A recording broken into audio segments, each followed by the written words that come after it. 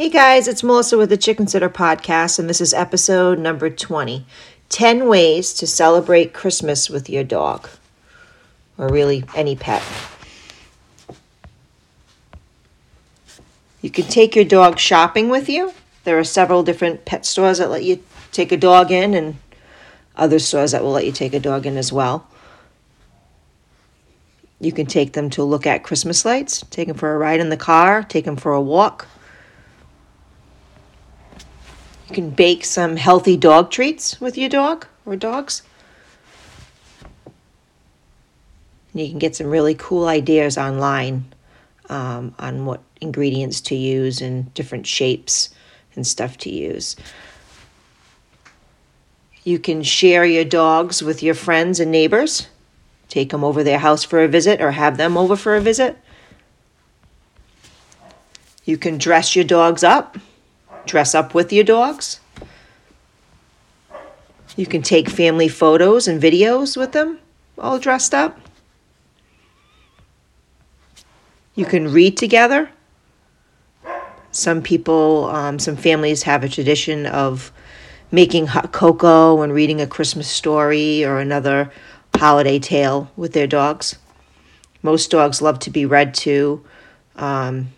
Having everyone together for Christmas is just a good memory to have. You can plant a memory.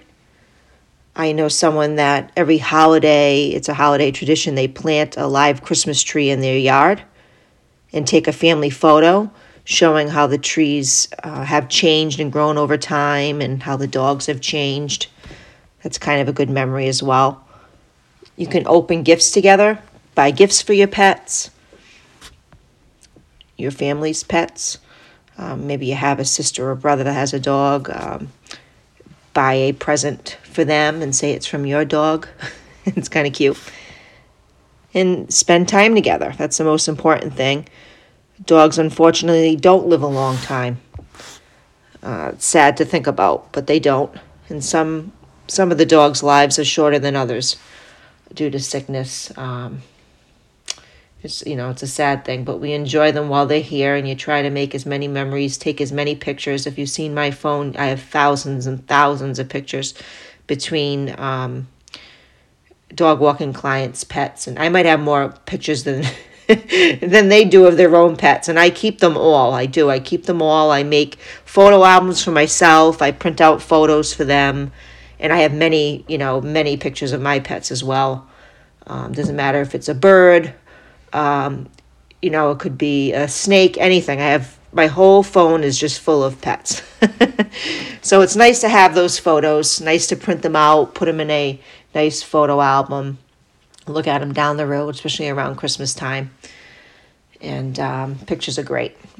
I don't think you can ever have too many pictures. That's what I've always said. All right, guys. Well, it's a busy week for everybody, I bet. And today's Friday. Everyone's going to be doing last-minute Christmas shopping this weekend and this week to come. Hopefully, everybody's done their Christmas shopping. I have a little more to do.